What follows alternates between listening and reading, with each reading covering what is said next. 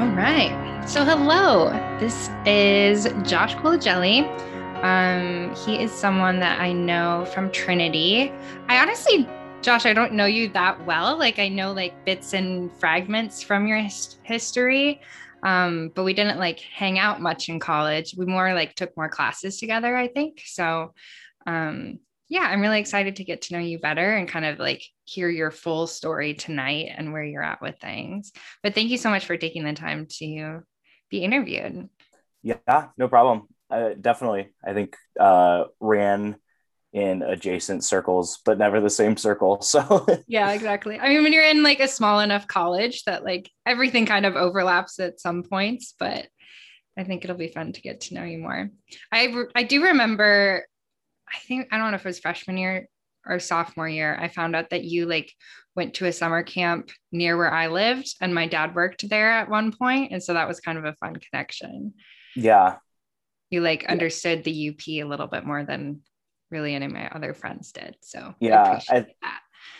Yeah, just knowing somebody else who not only knew where Crystal Falls, Michigan was, but lived there was pretty mind blowing to my 18-year-old self. Yeah, exactly. And I like showed up for college being like, no one's gonna know what the UP is even or like anything culturally about it. So it was really like, what?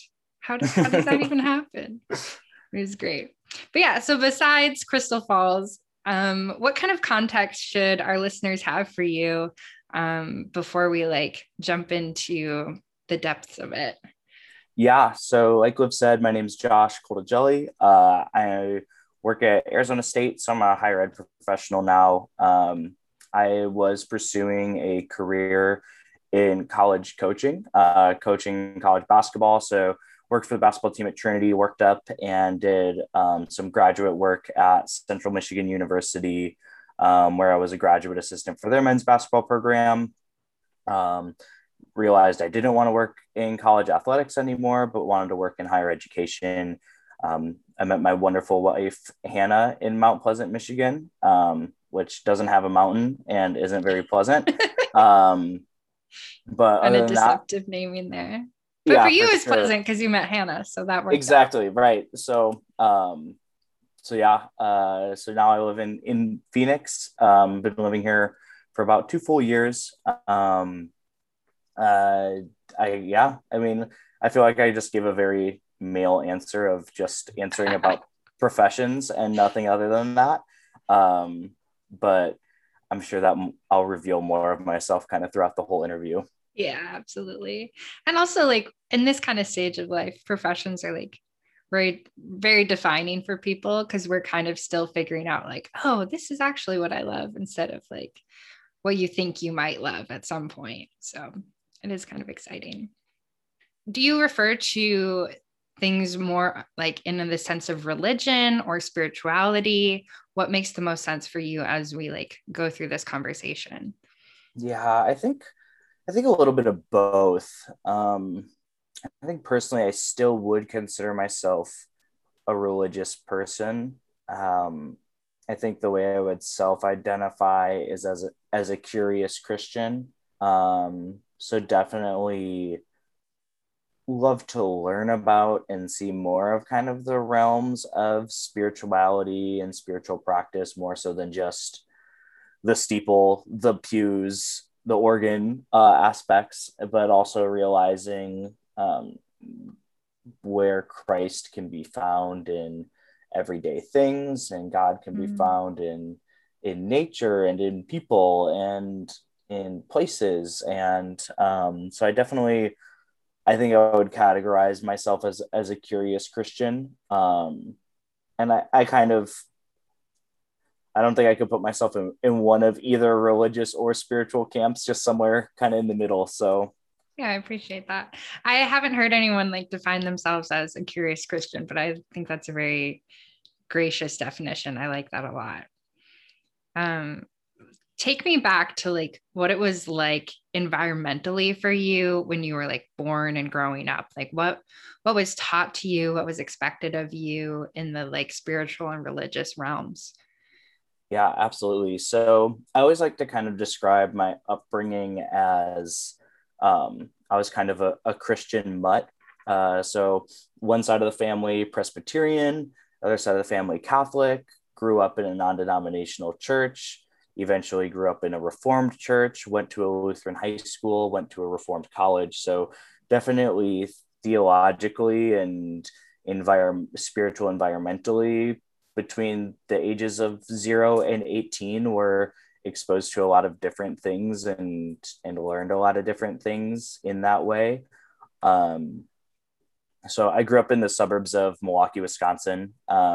So just kind of also that, just kind of Midwest Rust Belt city. Everybody has some kind of Christian affiliation for the most part in the suburbs, at least heavily majority. So lots of Catholic, lots of Lutheran influences on just kind of every aspect of life, was kind of the environment that I grew up in. But and I joke about this with my parents now because they're the farthest thing from this, but like growing up, um, definitely that kind of late 80s, early 90s, really strict um, evangelicalism of couldn't watch Disney movies, couldn't watch Pokemon because it had evolution in it. Um, Eventually was allowed to play Pokemon, which is a big part of, like, I feel like I have a lot of that stuff repressed now and like make up for it in my mid Yeah. 20s. Primarily like only Christian music in the house. Like wasn't allowed to listen to like Britney Spears and NSYNC and stuff like that. Um, so that was kind of the environment I grew up in. I feel like I'm only comfortable saying like that now because both like kind of everyone in my family is like really reconciled with a lot of that kind of culture that we grew up in, Oh, and interesting. the pressures we had from that. So it's kind of like that's what gets joked about at Thanksgiving and things like that. So So would you say like your whole family has kind of gone through some types of deconstruction or just shifts in like priorities or values? yeah, I think I would probably be the only one who would like categorize it as a deconstruction. I think everybody else would just kind of be more of just tonal shifts and just kind of shifts in understanding. But but yeah, definitely with just kind of a lot of things that have happened. And my mom works in the church back home, so she had to deal with a lot of stuff. As you can imagine, that a Midwest suburban church had to deal with the past 4 years. She kind of had to deal Mm, with a brunt of a lot of that. yeah. Um, and so like that really like changed a lot of my parents' perspectives, and even before that. And um, I'm the third of four boys, so having three boys in college at the same time and a fourth in high school, that also just kind of changes perspective too. And we would always come back from college and had learned different things and had met different people and kind of um, my parents are definitely just very gracious people, and I think that's something I really appreciate about them is they were always willing to learn from us boys. Not just kind of like, why aren't you listening to what we taught you?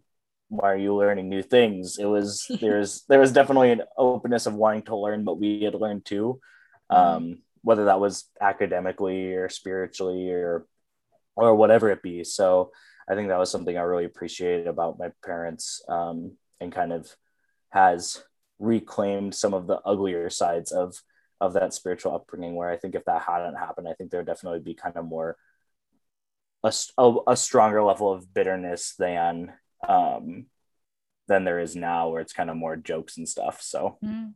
That's really lovely. I definitely felt like when you were talking about your upbringing, like I was like, oh, that feels so familiar.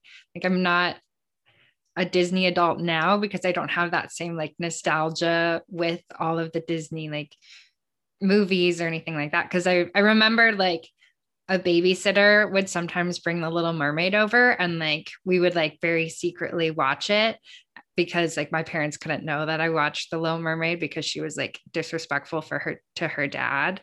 And I like now all my friends are like, what? That doesn't even make sense. But there definitely was like that kind of like era where parents were like, hey, like this is what's important and this is how I can do it.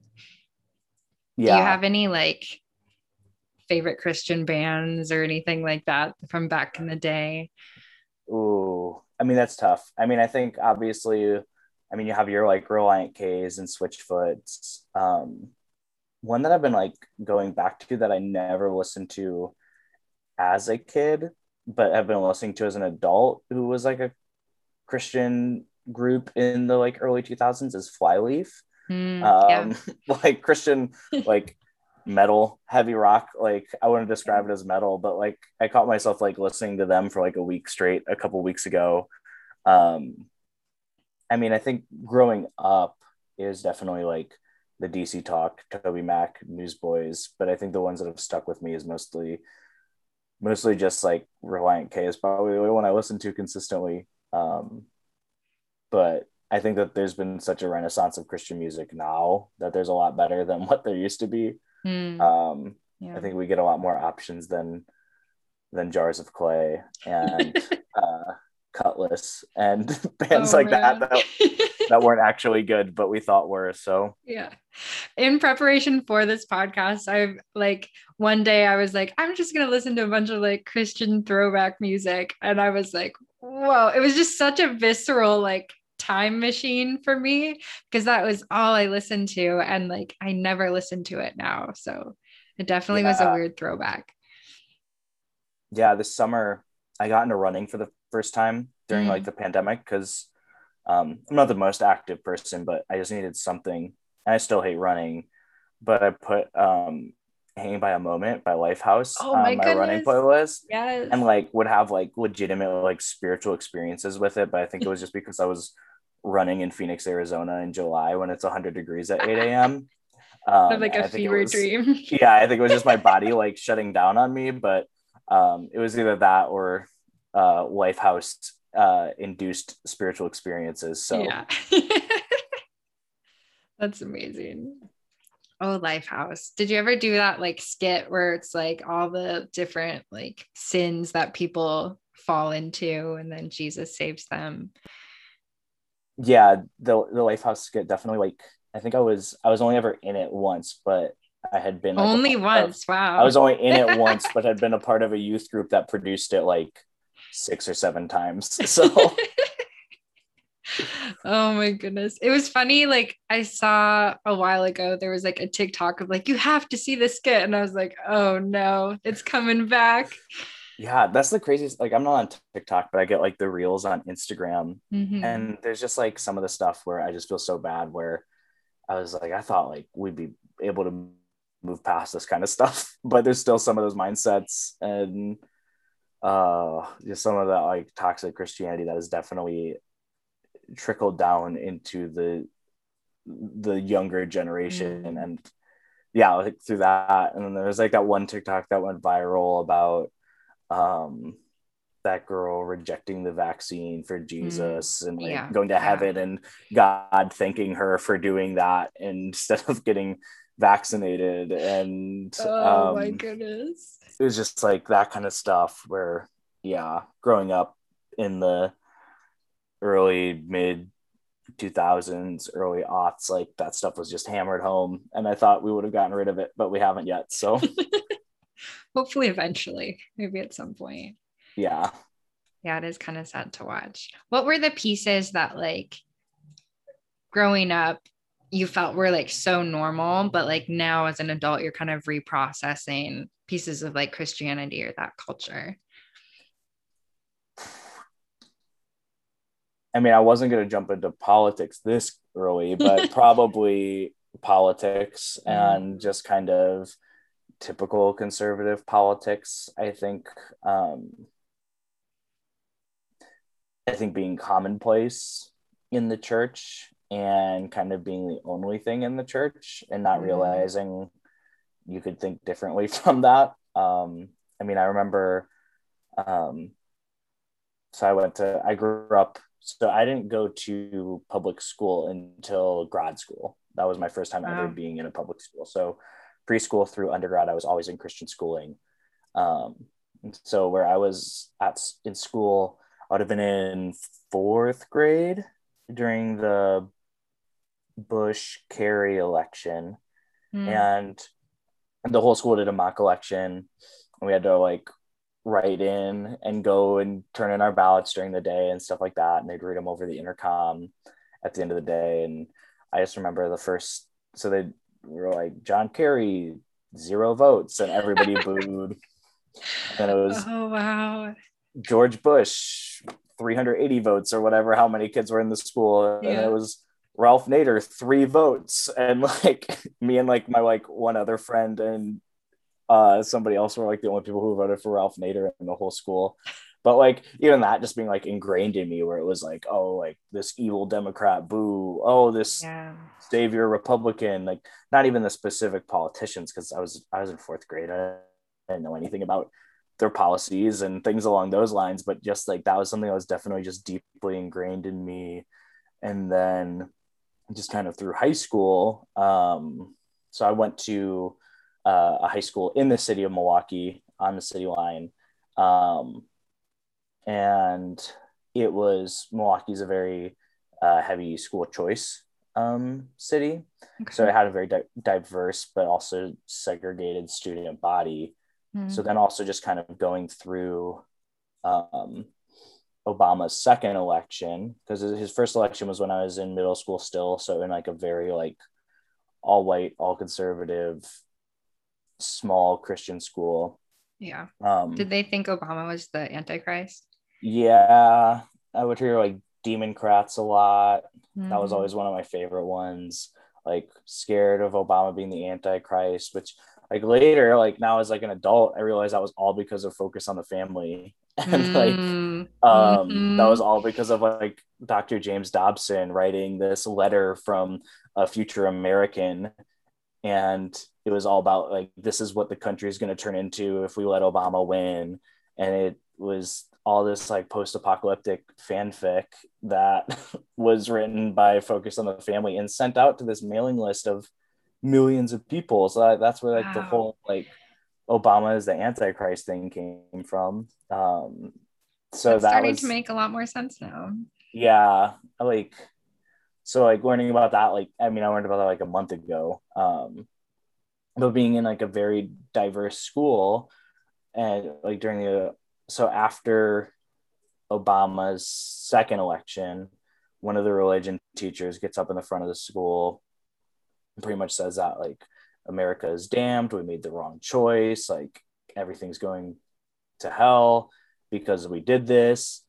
And this was a school of that was 50% Black students, and it was like it was one of the most tone deaf and inappropriate things I've ever witnessed in my life. Wow. And there was a line out the door at the guidance counselor office all day, and that teacher no longer works there and hasn't worked there for a long time, which is a good thing. But you remember feeling how tone deaf it was at the time? Yeah, I definitely remember it. And I wasn't 18. It was my senior year of high school, but I wasn't 18 because I'm a January birthday. So I wasn't able to vote in that election. So I wasn't like both Obama elections, kind of being in middle school and high school was where I was still kind of like learning about politics, learning about sociology and philosophy and all that. And it was just kind of, I never understood what was so bad about him. And like, that was kind of where it was growing up too. And then even in high school, as we kind of got older and you had some kids in your class who could vote and they would kind of voice their opinions one way or the other. And it was still just kind of at this point where it's just like, he's not this bad, evil person that everybody is making him out to be. This guy's not the Antichrist. I think that people having healthcare that's accessible does sound like a good thing. Like wait a second. It has been weird as an adult to be like, wait, that's the policy everyone was bad about? Like, it just doesn't even make sense to me now learning about it retrospectively. Right. And I think especially like in a post-Obama era, it's like he was very far away from what communism is. Like he wasn't this evil communist dictator that everybody said he was going to be. He was, just a little left of kind of mainstream conservatism.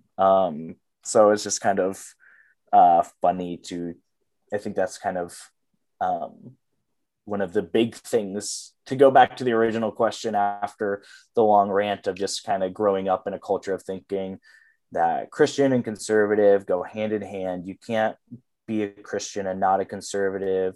If you're not a if you're not a conservative Christian, you're not doing it correctly.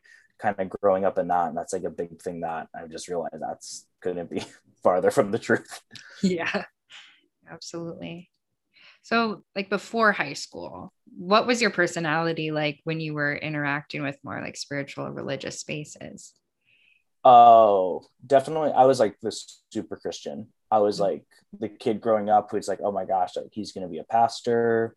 Mm. I was the one who, I mean, being in Christian school, I was like, I'd always get an A or A plus in Bible class, always had all the Bible verses memorized, followed the rules super strictly. Like if I was at a sleepover in middle school and they wanted to watch like an R-rated movie, I like wouldn't let them. So I was not a good hang. I'm a better hang now, I swear. To all of Josh's previous friends, he will watch an R-rated movie with you if you really I will watch an R-rated movie now. But like, yeah, like 10 to like 13-year-old Josh was just like super, super into that realm of Christianity, of following the rules and but I was the third of four boys. So I was also just inherently competitive too. So it was like, oh yeah, this is something I'm good at, which I wasn't good at a lot of things, but I was good at Christianity. So I was like, this is something I'm good at and I can be better than people at it. Like this is going to be my thing. So definitely kind of wanting to out Christian my classmates and Sunday school classmates and things like that. Which again is something now in hindsight as a 26-year-old, like you can't out Christian people. You can't out. But it did feel like in middle school that you could. Like it really felt that way. Right. It was like, oh, they're listening to Lil Wayne. Like I'm listening to Toby Mac. Like Jesus likes me more. Like, yeah. Oh, I didn't watch an R-rated movie this weekend. They did. Like, there's definitely this weird competition of knowing that salvation didn't come through acts. I never like thought of it that way, but of like thinking that definitely like the like crown, like the jewels in your crown kind of fallacy, definitely thinking that was like real for a long time. And definitely thinking that I wouldn't gain my salvation through acts, but like gain a higher approval from God through my acts than all of my classmates. Yeah. How was it taught that like salvation is granted growing up with like such a conglomeration of different like Christian beliefs? How did that work for you? Yeah, growing up, we were still definitely, that was kind of when we were in our most like evangelical phase up until I was in fourth grade. So growing up, it was definitely like pray the prayer, get baptized, not infant baptism. I was baptized as an infant, but we didn't necessarily believe that that was salvation. So I was actually baptized twice just to make sure. So you really are like super, super, super saved. Like you were the best Christian and you were double baptized. I was the best Christian, double baptized. I probably prayed the prayer like 13 times. So you are good. I'm set. Yeah. You're golden. You have nothing to worry about. Yeah. So like definitely like it was brought up like pray the prayer, get as many people to pray the prayer as possible. There's also just kind of that fear mindset too, just kind of that rapture culture of like this could happen at any moment and you need to be ready, and like the Left Behind books being big, and all this stuff that isn't actually in the Bible influencing tons of Christians. I remember like I was at Bible camp up in the UP and they showed this one video and it was like this pastor in front And he's like, you never know like when Jesus is going to come back. You might even come back like right now. And like as he's saying now, like it like there's this lightning bolt and like half the people are still in the room. He's gone. And I was like 10 years old when I saw this. And I obviously wasn't watching horror movies because I wasn't Well, watching yeah. R-rated movies because Well, I was a yeah, good because that's Christian. demonic. Yeah.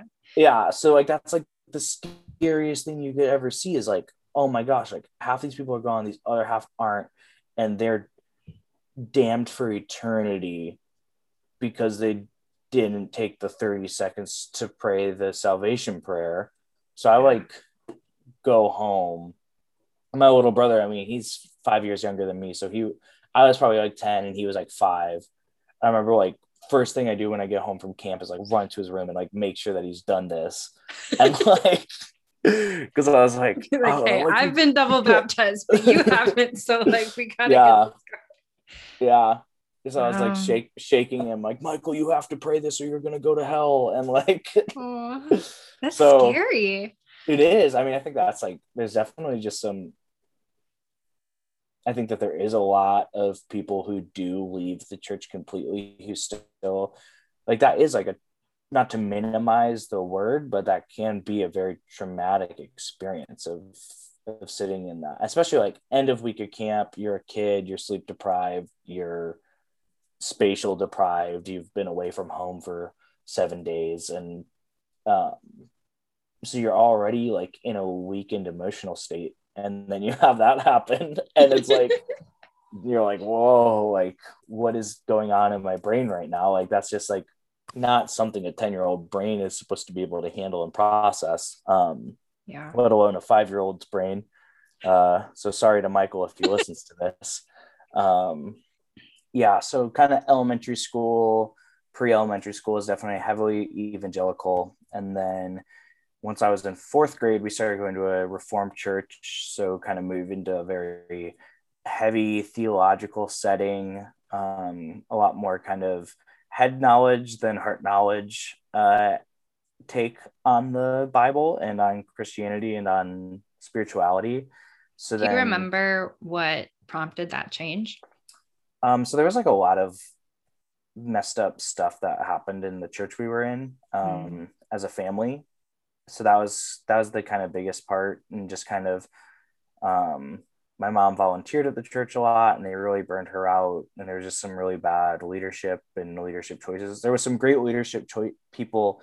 There's great people in leadership when we started there, and they kind of had phased out. And there was also just we also were um, planning to switch schools too, because of some messed up stuff that um, pretty much like there's this guy who got all these people involved in multi-level marketing at like all these parents involved in this like insurance MLM, and my dad was like blowing the whistle on this guy like crazy because my dad's a financial professional. I mean, he went to an Ivy League school and has his master's in economics and is like, this is not good. This is not godly. This is not good money use in general.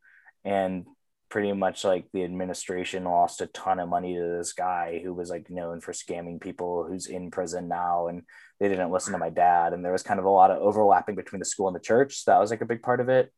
And then, so kind of in looking for the new church and looking for the new school at the same time, was kind of the biggest reason for the shift in my parents. And we were all young, so we kind of just went along for the ride. So I remember like not wanting to switch because I had like so many like friends in like the older church and stuff like that. And the Reformed church served cookies and the evangelical one served donuts. And I was like pissed because I was like, oh, we don't get donuts on Sunday morning anymore. We just get these bad like knockoff Oreos. They weren't even the name brand. That is rough. No, I mean Dutch Reform. That's gonna happen. Yeah. So that was yeah, exactly. So that was kind of like fourth grade brain being upset about it. But so yeah, so then like fourth grade through through college really was definitely involved in more Reformed churches, helped lead worship at Reformed churches, but then was also in a Lutheran high school. So kind of had like these clashing liturgical theologies. So it was always kind of weird because be like my religion classes in high school would all be based on Lutheran theology. And then on Sunday, I'd go learn the Heidelberg Catechism. And there really wasn't a lot of differences, but there's always just kind of the pocket of Reformed kids at my high school that, I mean, it was all in like good love and teasing, but like a lot of like high school, like the Lutheran teachers would like to tease us about our Reformed theology and Calvin and things like that. So, did you like take on a super Reformed identity at high school, or was it just kind of like, well, this is what it is? I would say so. Yeah, probably. I think part of it was just kind of the contrarian in me in being at like a Lutheran high school where it's like, oh, well, you might love Martin Luther, but have I told you about John Calvin? Just kind of. You're such a good hang. Wow. I know, right? Exactly. I think there's just kind of part of me that was always a bit of a contrarian. So I think that was always kind of a big part of it was that. But I also kind of in similar to being the super Christian in the evangelical circle, like the heavily evangelical circle. I think I really liked that there was a strong set of rules in Calvinism and in Reformed theology that it's like, oh, I can follow these rules, like, and be good at it and be better at everybody else at following these Reformed rules.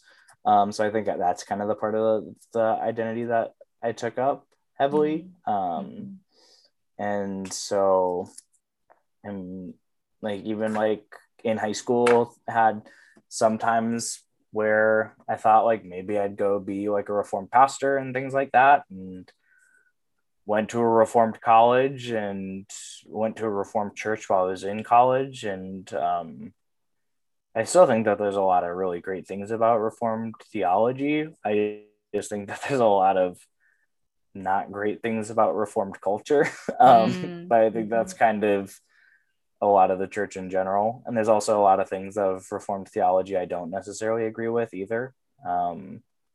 So yeah, let's unpack that a little bit. Like, what are some pieces that you've like now started being like, yeah, I don't love that, like culturally or theologically, that you don't really like identify with anymore? I think culturally, like, I think it's very ironic because I think growing up, I loved the kind of set of hard rules. And now as I'm older, I don't like that. I want there to be kind of more fluidity in spiritual spaces. And I also think that as a lot of denominations do, I think they heighten the level of theologians, almost to the point of where it's over Jesus. And I think that's something that I really struggle with. Like, I think that there's definitely a great space for theologians and theological thought and philosophical thought and thought leaders. But I think that sometimes we become slaves to humans. And I think that a lot of times what we think is Christianity is actually a human's interpretation of Christianity. And if it's a human interpretation, it's going to be a flawed interpretation. I think that's been my biggest thing in general, as kind of in my curious Christianity, is just realizing that so many things I was taught about God, I wasn't taught from God. I was taught from people talking about God. Which I think that's where the kind of mystery and mysticism can kind of be found in it, is because I can't talk to God. I'm not going to say that other people can't. I mean, I can through prayer and things along those lines, but I can't have like a voice to voice conversation with God necessarily. So it's definitely kind of distilling and realizing like what is actually from God and what is from humans' interpretation of what God is. And also knowing that in me answering what is from God, that's also a human interpretation of what God is. So that gets really messy too, but also just kind of, I think with a lot of those cultural pieces of just kind of things like a lot of mainstream conservative thought interweaving with Christian thought, but that's not from the Bible or from Jesus. I think it's just human thought interweaving with more human thought. So I think that's definitely kind of like a big part, is just kind of realizing how to try to keep the human aspect in it, because we're humans living in this world, but also the humans speaking very definitively about. I think definitive language in theology is something I'm definitely moving away from. I think having definitive answers in theology. I love the church I'm going to in Phoenix, and like for the first time, I heard a pastor ever say like, I don't know, and I think that's where I can really struggle with some people, is when they're just teaching things as definites, when really outside of Christ coming, Christ dying for our sins, Christ resurrecting, I feel like those are the only things that are truly definite in Christianity, at least in my interpretation of it. I think that there's definitely other parts that are close to definites, but it's hard to truly prove if we weren't there. Yeah. I mean, it's always hard when like, okay,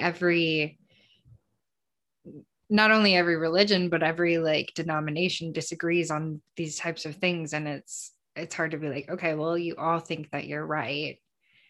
How does that even work? Right, exactly. I just think in life in general, it's just refreshing when people have the humility to admit that they don't know something. It's something I'm really bad at, and it's something I'm trying to be better at. So I think just people being able to admit when they don't know something. I think especially just kind of in that, back to like they're growing up like evangelical, you kind of had that mindset of, if this is wrong, then all of this is wrong. So you never want to be wrong about anything, because then your whole worldview crumbles. It's like Jenga. Yeah, exactly. To be very careful. So when you were in college, like, did anything shift as far as like your like worldview or your experiences? It was obviously reformed still, but you were living away from home. Like, how did that work for you as far as religion and spirituality and values go? Yeah, I definitely think, again, like, I think Trinity is a great example of a place where you can definitely out Christian people.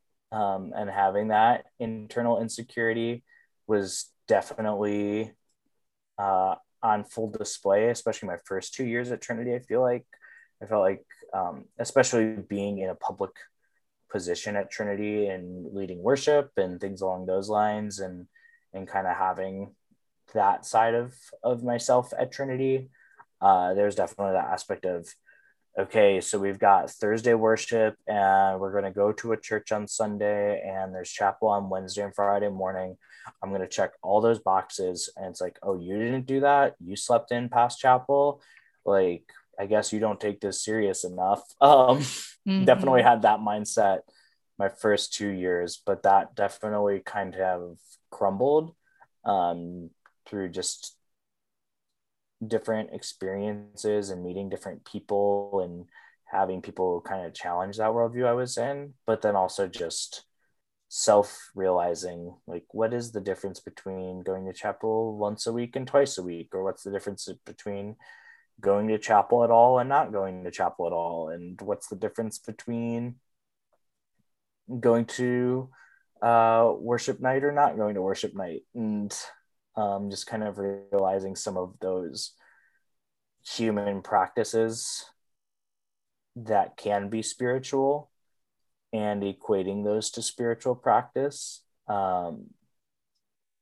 was something that was just kind of a big wake-up call, where I was just kind of more burned out than anything. I mean, my basketball work took up a lot of my time, my academics took up a lot of my time, and I think being on worship Like there'd just be nights where it's like, I don't want to do this. And there's no way that that could be worshipful or spiritual if I'm coming here out of obligation, not out of a willingness and out of a love and care for God and a love and care for the community that I'd be serving through that. So I think definitely kind of just the normal college burnout. I think that's the thing that a lot of like Christian college students and Christian college graduates don't want to admit, but it's just like you have that normal academic life that can be super stressful. And then you add a time of your life that has tons of human development in it. And then also you're putting a very strong focus on spiritual development at the same time. And that just does so much to you that it just kind of breaks you. And I think it breaks a lot of people. So I can't really think of like a specific point in college, but definitely kind of more like end of sophomore, ended like beginning of junior year. But I guess probably because I worked at a camp between my sophomore and junior year of college. I guess that was kind of a big point too, of just kind of realizing how Christianity could be different from Reformed Christianity, and just kind of seeing a lot of different good, bad, and ugly forms of Christianity at camp too. So like things like that, I think were big parts in that kind of wake up call pre-deconstruction time. Yeah, I can totally see that. I feel like not a lot of people talk about that kind of like Christian burnout. Like I've heard that talked about some, but like it happens so early in life. And I think like people talk about it much more as like pastors when they're older, but like there is a lot of pressure to like be involved in everything and like kind of like out Christian each other in these different ways. And I remember like I felt kind of weird at Trinity because from a fairly like early age, like earlier in high school, I guess, like church and God were like completely separated for me. And I like had a lot of bad experiences with churches. And so I like went to Trinity because I was very much like very, very Christian, but I had no desire to go to church. And I really chose Trinity in part because it was a Christian school, but they didn't require chapel attendance.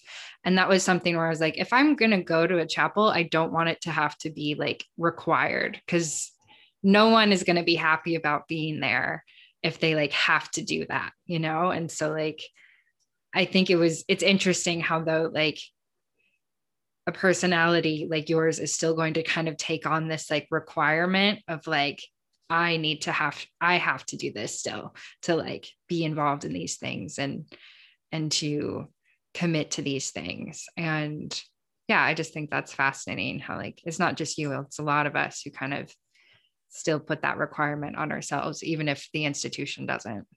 Yeah, definitely. And I think that was like a big thing. Like I think that was like in a similar realm too, where I really appreciate that like Trinity didn't require chapel because it would weed out the real Christians from the fake ones, was kind of like my mindset, which is farther from the truth of what I would believe now. But yeah, I think that's a very interesting point, because I think we had similar upbringings, but I think that couldn't be more opposite, where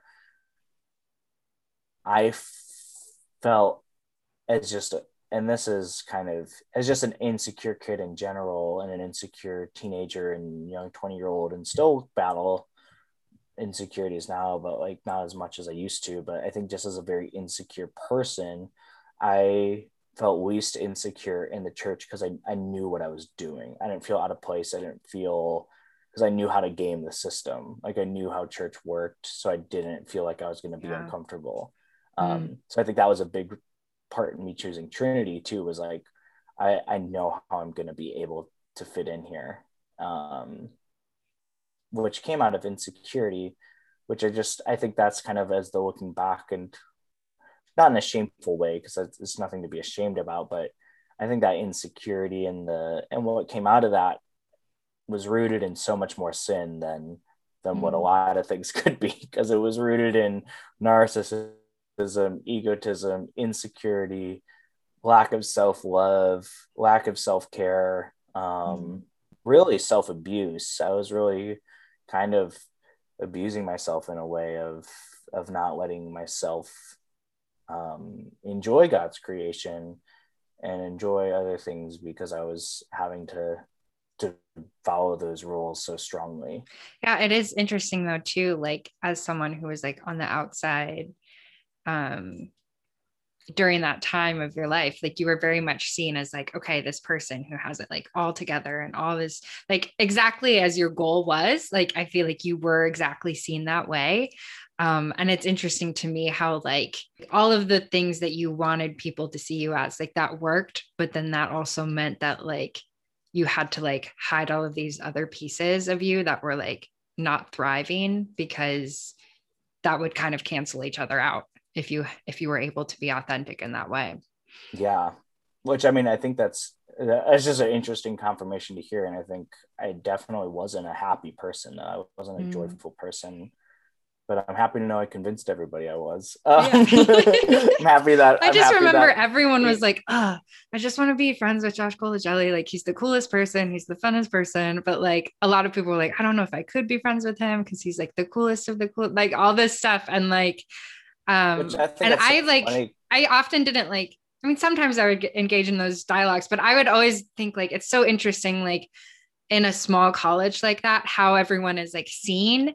And then I love checking in with people later and being like, what was actually going on at that time? Because I know I had my own stuff that I was dealing with and that people didn't see me as. And I think it's like, yeah, just fascinating to check in with people and see what was actually going on at that time. Yeah, I think that's so funny because I mean, I have my group of like guy friends that I left college with who I'm super tight with and like love those guys, but it's like, I don't know. I just think it's funny to like think that that's what because that is the persona I was putting on. And that's what the perception came off as. But like, I didn't feel like I had a lot of friends. I didn't feel like I had a lot of close intimacy with people. I felt like I was kind of on my own a lot, which was my own fault. So that is just interesting to hear the other side of that. Yeah. When you're a freshman in college, like that's always going to be this weird, like insecure time of figuring things out. But like, it's funny when in any group, there's going to be this group where it's like, okay, these people have it figured out and they kind of know how to do it.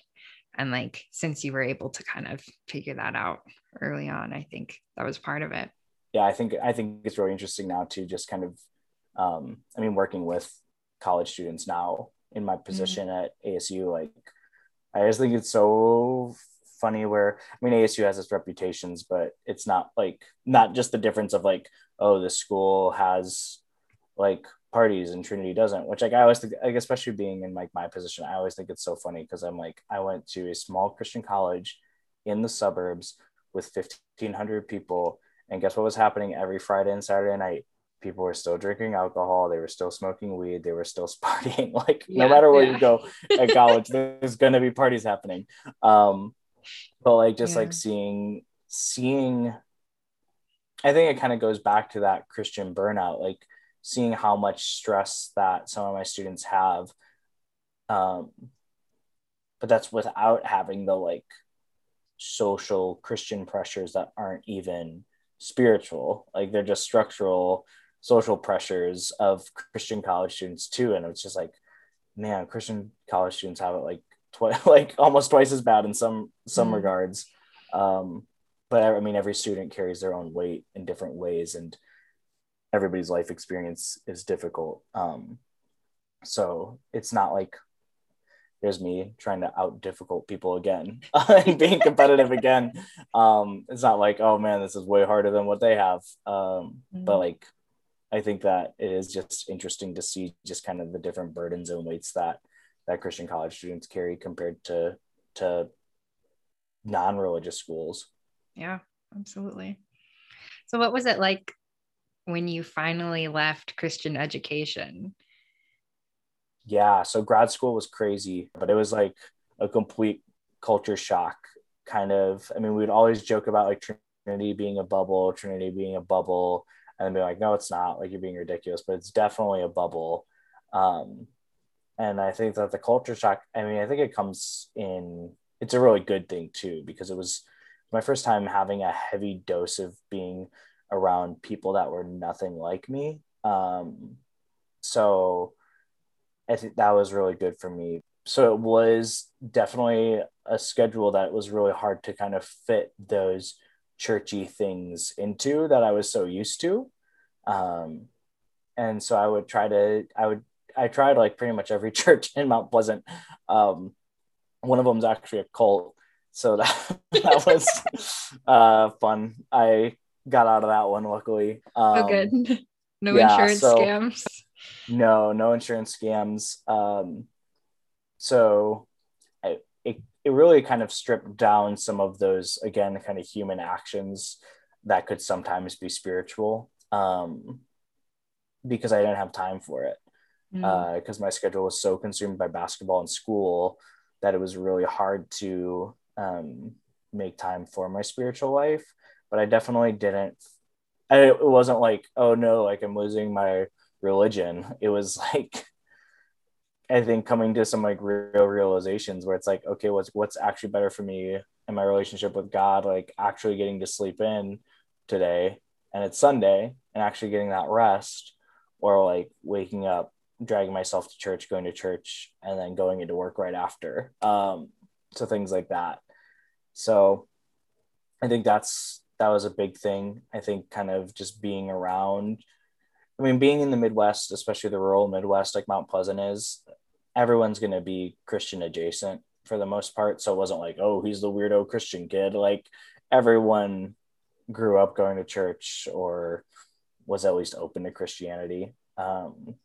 So I think that it was just really important though, just to meet a lot of people that I hadn't met before. I think, especially in grad school, is my first time having friendships with people that were out in the LGBTQ plus community, and having just more and more relationships with people who practice different religions than Christianity. I mean, it was my first time having class with a Jewish person because you weren't having classes with Jewish people at a Christian school.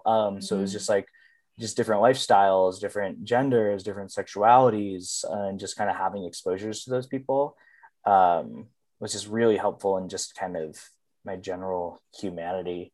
So I think there's just like a lot of parts of my life that I had to tackle that were ingrained in me that I didn't necessarily notice were, that like I didn't actively seek out, but things like homophobia, sexism, racism, all the bad isms, like that were just kind of ingrained in me through conservative Christian culture. And that's definitely when I would kind of say having, I don't think I would have put the formal word deconstruction on it up until like 6 months ago, but I think that's definitely when kind of a lot of my previous spiritual worldview and mindset kind of started to, I wouldn't say crumble, but started to, if we're going back to the Jenga, there was the blocks that wouldn't get pushed through, and you're trying to find the loose blocks you can, and you can't find any loose blocks on the Jenga tower. So you got to kind of reassess everything. So I think that was something that was really impactful about my time at Central. Obviously meeting my wonderful wife, Hannah, was really impactful too. But I just think that first year was the first time I didn't get to do that super Christian thing really in my whole life. So it was like, okay, if that can't be my identity because I'm not finding community in that, what is going to be my identity? Who am I? Like, what am I? And kind of having that scary. human side of, yeah, it is. And it was very lonely and difficult. And now I have, I have some of my best friends in the world came out of my experiences at Central. I have my wife, which kind of happened, which that more happened in my second year in my summer in Mount Pleasant. But that first year was just kind of just, it was definitely a stripping experience of just kind of like a lot of my pride, a lot of my narcissism, a lot of my expectations, a lot of just kind of everything was just kind of stripped down to bare bones. And had to kind of figure out how to put it back together. So, Yeah. Yeah.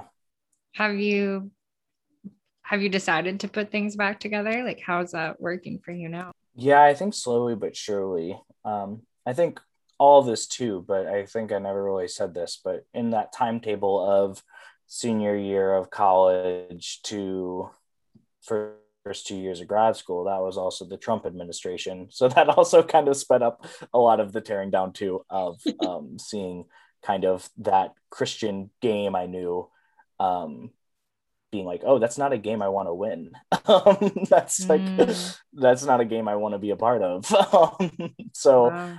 I think that was a big part of it too, in that stripping process. I should have probably mentioned that earlier, but seeing what uh, people who I thought were really great, kind people, and the evil and vile things they were saying about people, and that just wasn't okay, and that wasn't biblical at all, and it wasn't spiritual at all. So I think that was a big part that sped that stripping process up to was the longevity of the Trump administration, which is probably another long rabbit hole we can go down. But the initial question of building things back together, yeah, I mean, I think that's just kind of, it's tough. I mean, I think it is tough to kind of, again, like, I think my biggest thing is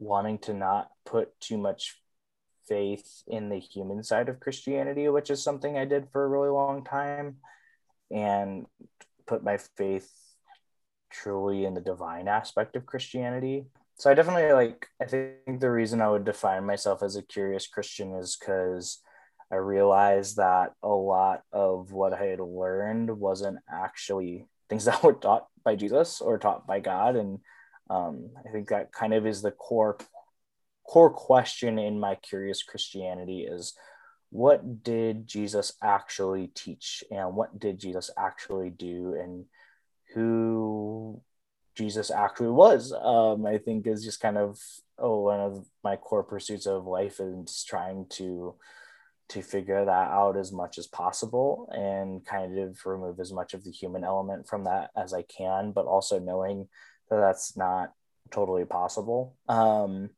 I think just realizing, I think just kind of seeking that and learning that, I think especially through ways of things I was growing up in, like high school and college, where it'd be like, I can't touch that, I can't engage in that because that stuff's bad, that stuff's evil, or that stuff's going to make me unbelieve or make me lose my religion and things like that. And kind of realize now, They'll take one of your baptisms away.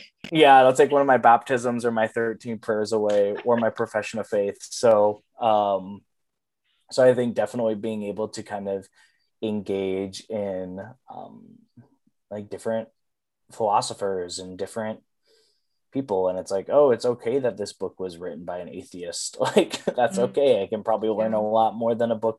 I can learn a lot more from a book written by an atheist than I can by a theologian. So, or at least equally amount. But also just kind of finding those Christian authors or Christian thinkers that are kind of on the outskirts of the church. It's just been really comforting too, because I just think that the margins, shout out to Dr. Mattson, but standpoint theory was always my favorite thing to learn in communications class, communications theory. But I think that's always like, I think that there's just the people on the outside have a better perspective of the inside than the people on the inside. So just finding those kind of people and embracing that kind of stuff has really been what I would kind of categorize as my curious Christianity. Yeah, absolutely. it's not like you're a wildly different person from when you were growing up, but you've like matured in so many ways and really like fully processed so many things or in the midst of processing that. Is there anything that you're like very thankful to leave behind? I think kind of like I mentioned earlier, I think if there wasn't kind of some reconciliation within my family, I think that there'd be more kind of regret and shame. Um, I'm thankful that I can listen to secular music because it's a lot better than Christian music. So I'm very grateful to leave Christian music behind for the most part, outside of a select few artists. But and it's something I'm still working on. But I think not having as heavy levels um, of like, I don't want to just say shame because I think that's definitely a very legitimate thing that a lot of Christians, current Christians, ex Christians have to battle with that psychological side of that for a really long time with a lot of different things.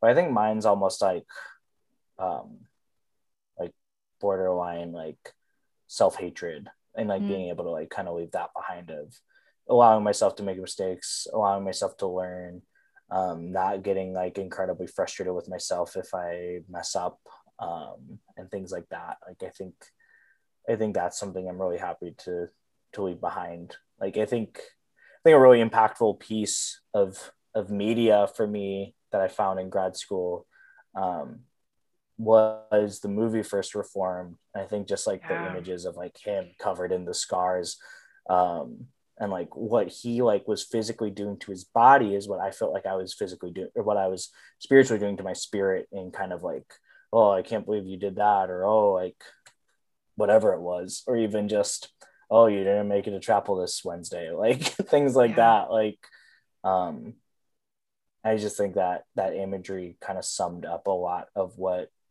my past life was like, Mm, um, spiritually. And so, kind of moving past that and kind of healing some of those scars, and um, being able to just accept myself and my role in this.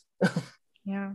Right before First Reform came out, probably a couple months before, I like had subscribed to like this email chain that like invites you to like different seminary screenings of things. And because it's in LA, like they have access to a lot of that.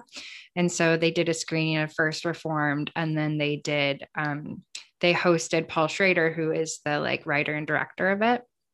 And I remember watching that movie and like it really impacted me in a really big way. And it was so frustrating to like no one else had seen it at that point. And so I was like, I just need my friends to watch this movie so we can talk about it and process it. Cause it was like, it was really strong for me. And Yeah, yeah, I'm thankful that you've seen that. I think it was really helpful yeah, for me. yeah. I think like especially because when I saw that movie, I definitely would have still identified myself as reformed. So I think like Mm. going in, I was like, oh my gosh, like a movie about me, like a movie about reformed people. This is crazy. Nobody knows who reformed people are. And then by the end of it, I'm like, oh shit, this is about me. Like, I like had that like, Yeah. oh, I have to like face some shit and like kind of go through it. Sorry for swearing if I'm not allowed to swear No, on here. you're allowed to swear. But that was yeah. And I streamed that movie. Unfortunately, I wish I saw it in theaters, but we didn't Mm. have a lot of small indie theater houses in Mount Pleasant, unfortunately. So Oh, come on. I I had to watch that one on my TV in my grad school apartment. But that was, yeah, I think that movie was definitely powerful in my in kind of planted the seeds of deconstruction for sure. Yeah, absolutely. Is there anything that you kind of like miss from your old super Christian life? I miss knowing what to do. Mm, Um, I think I'm definitely just kind of in this floating stage of life, which is beautiful in its own way. I think, I think especially during the pandemic, and I mean we're still in the pandemic, but I think especially during times of like very lockdown times, it's just like man, I don't know what to do. But I think like in my super Christian lifetime, I had like a very set, I kind of always knew what to do in how, I think that was kind of like in my coaching life too, where it's like, okay, they're going to throw this at me, so I'm going to throw this back at it, and like kind of knew how to do that. Yeah. And I think now it's definitely kind of, what do I do? I still do believe in work as calling, but I also really like just working as a 9 to 5 and being able to have me time and being able to go home and spend time with my wife and our cat and be able to do that and be able to read and watch movies and do things like that. So I think that's probably the biggest thing I miss, is just kind of, even though it made me miserable, but like knowing, like, I mean, it's kind of like what you said about Trinity. It was like, oh, he has his life together. Like, I knew how to make it look like I had my life together. I feel now some days I feel like I don't even know how to make it look like I have my life together, because it isn't always. Yeah. So as we're kind of like wrapping up and coming to a close, I'd love to hear from you what you'd like to say to people who are worried about young people leaving the church. Yeah, that's tough. I think the church needs to realize its role in why young people are leaving. I think especially in my upbringing, the thing I was always taught was, you're going to be oppressed because you're a Christian. And I think if I've learned anything in my 26 years of life, is that I'm not scared to tell people I'm a Christian because I think they're going to oppress me. I'm scared to tell people I'm a Christian because they're scared I'm going to oppress them. So I think that's something that people need to realize, is how powerful and privileged the church is in our society, and tackle why youth and our younger generation might be ashamed of that power, because of what's been done with that power. I think is the biggest thing I would say to people who are scared of the youth leaving the church. I think that people just need to realize what the youth find important. And I think that this young generation finds a lot of really important things important, like justice, and justice in all forms of the word, peace in all forms of the word, even righteousness. And I mean, the younger generation, they might not overtly say it's the fruit of the Spirit, but the younger generation finds the fruits of the Spirit really important, and the church doesn't do a great job at living those out in day-to-day life. Yeah, absolutely. So profound. Thank you so much for being willing to share this with me and take the time. And I know you've always been a very like thoughtful and well-spoken person, so it's fun to like see that still in your personality, but it's been fun to kind of see the other pieces of growth since I knew you. So I would love to see you in Phoenix sometime. If I stop by, and we can catch up sometime. But yeah, for sure. Yeah, come meet our cat, great. Mumford. I would love that. He doesn't have any teeth, so he can't bite you. Yeah, no, I definitely need to see that. Yeah. Yeah, no, this was great. This is my first time ever on a podcast, so I was really excited about it. Good. I always have thoughts to share, so having a place to be able to do that was great. So thank you. I'm so glad. Yeah, I really enjoyed it. So I hope you have a wonderful rest of your night, and we'll talk soon. Awesome. Thanks, Liv. Bye.